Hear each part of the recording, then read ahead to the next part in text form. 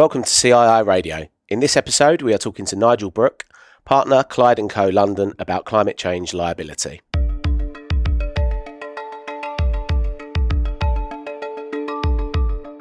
Today, most businesses are vulnerable to climate change-related risks in some way. Companies in the energy sector or other carbon-intensive parts of the world economy now face repeated litigation. But increasingly, we're seeing pressure brought to bear on financial institutions too. For example, investors and more particularly insurers, regarding their involvement with energy-intensive companies. Claims may stem from physical damage to infrastructure and property, or from financial damage to share prices and underlying asset values. They may also include anticipated losses and the costs of responding to climate change in the future. For these reasons, climate change is now a critical boardroom issue, not only for the corporations themselves, but also their directors, who are at risk of being held to account. In this episode, Nigel Brook, partner at Clyde & Co London, joins us to discuss the key risk factors from an insurance perspective and hopes to outline some of the opportunities for the industry around responding to the challenge of climate change. To find out more about this podcast and for useful links, go to thejournal.cii.co.uk/podcasts. Here is our conversation with Nigel Brook. Hello, Nigel, and welcome to CII Radio. Hi, Luke. Very happy to have you. Thank you for coming. Thank you. Obviously, climate change is a huge issue globally, environmentally, and socially, but it also is a huge issue for insurance. Can you tell us some of the key climate change risks for the insurance sector? Yeah, I think the best place to start is a speech that Mark Carney gave at Lloyd's back in September 2015.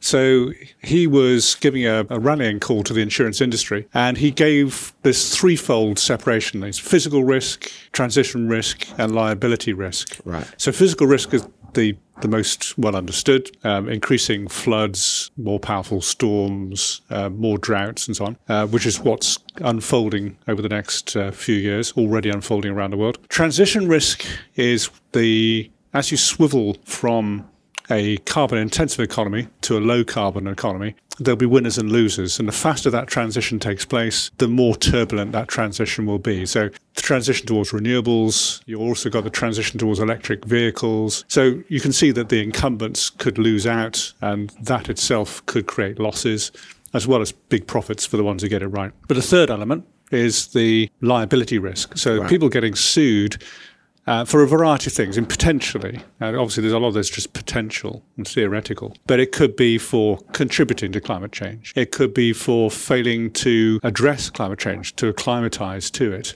to adapt your business to it. So if you're a shareholder, for example, and a company sees some of its assets wiped out by climate change or by transition risk, then that could give rise to lawsuits. So that's the kind of exposure he was contemplating then, which could then have an impact on insurers. Okay, so there's a huge amount for the insurance sector to consider.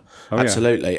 So what kind of cases are being brought? The kind of cases so far, there are actually about 900, depending on what you include, but about 900 cases so far being brought around the world that are climate related. Some of them are against governments and other institutions saying, you need to do more. But some of them are against corporations. Now, the highest profile ones are in the States, and this is a wave of litigation over the last 18 months brought by municipalities and one state, Rhode Island, against the oil majors. And essentially they're saying your product is inherently dangerous. It puts carbon dioxide into the atmosphere, which is contributing to global warming. We're now facing the consequences, so the ones near the sea having to reinforce their sea walls and so on. You, the oil majors, are going to pay for that. These cases are at a very early stage. Some of them have already been struck out, and it's a pretty ambitious course of action that's being pursued here. But it's not just the States. There's also one in Germany, for example, brought by a Peruvian farmer against RWE, one of the two biggest energy companies in Germany. And again, same sort of theory, saying you've contributed to global warming. I want your percentage of that in terms of damages. Wow. Okay. And is there any sense that these cases are succeeding? Very early days. As I say, these are relatively recent wave of cases. If any of them get traction, then what we can anticipate, based on what we've seen with other kinds of cases over the years, is that there'll be copycat litigation. But at this stage, they're years away from trial, the American ones. The German one could be going to trial within the next year or so. I see. Okay. And from an insurance perspective, what can insurers do to take on some of these risks? This is both a risk and an opportunity. So the in opportunity terms, there's still a massive protection gap. Obviously, in the developing world, in some countries, the insurance penetration is 1 or 2%, is woeful. And there's loads of evidence to suggest a really strong link between insurance penetration and the health of the economy. The more you can spread the risk, the more people will take chances and make investments that they wouldn't otherwise have done. But even in the developed world, for example, moving away from climate, in California, about 10% of people have earthquake cover. Wow, okay. And flood cover in America, because the old system there, the vast majority of people don't have flood cover for their houses. If that market were opened up, that would be an enormous opportunity for insurers. Obviously, the risk of flooding is changing under climate change. Houston, as is widely known, had 3 1 in 500-year storms in the space of 18 months, which perhaps tells you something. So for the adventurous, there are opportunities there. There's also opportunities getting into infrastructure.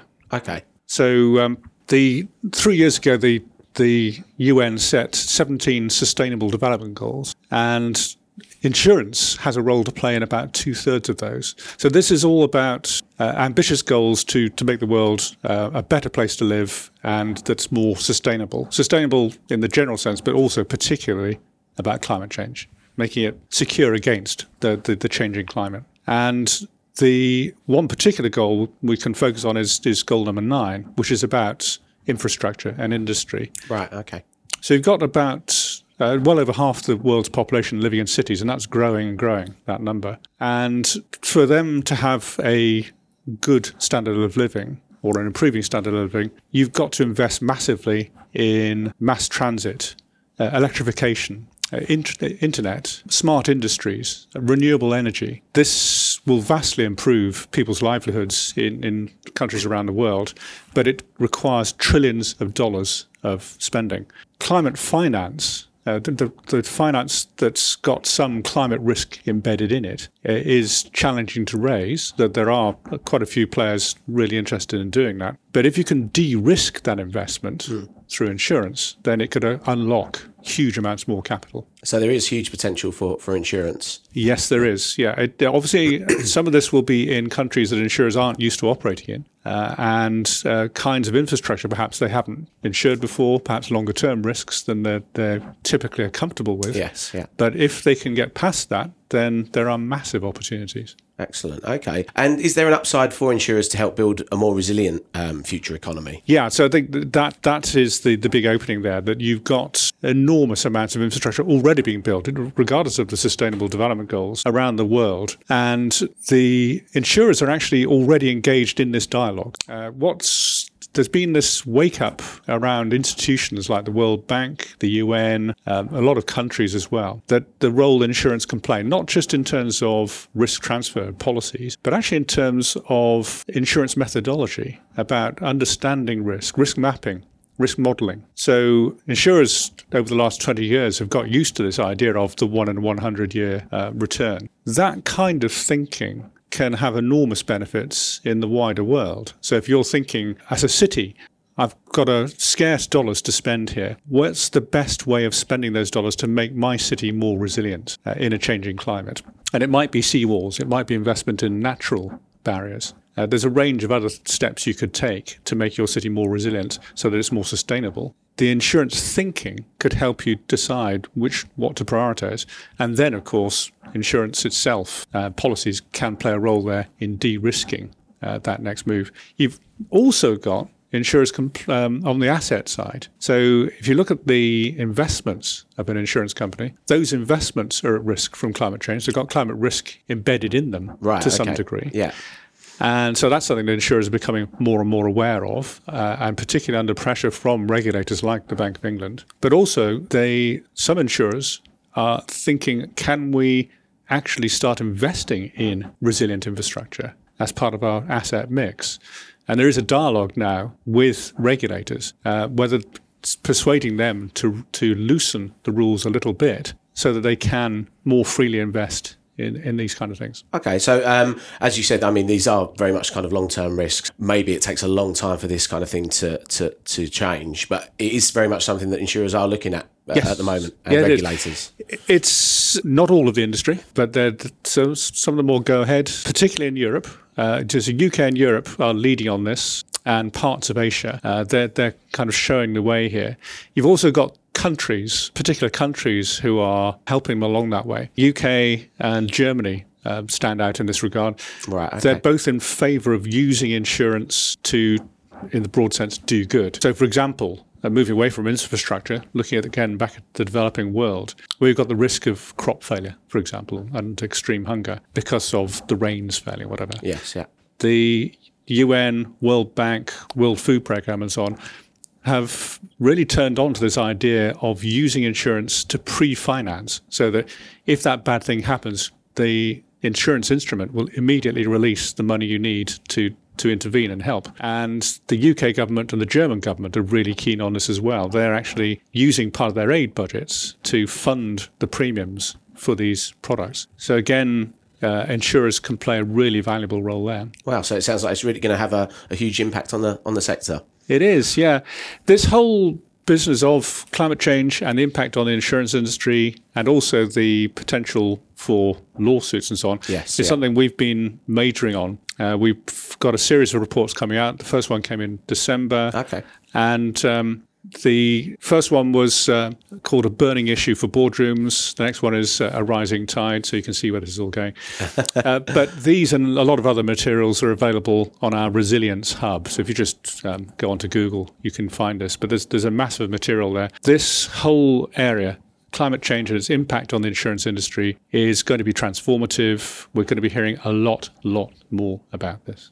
Absolutely. Okay, and we'd certainly encourage our members to go to that hub and find out more about the reports you've published. That was fantastic, Nigel. Thanks very much for coming in today. Thank you. And I'm sure our members will find that of great interest. Thank you for listening to the podcast. And to find out more or subscribe, visit thejournal.cii.co.uk/podcasts. Thank you very much and goodbye.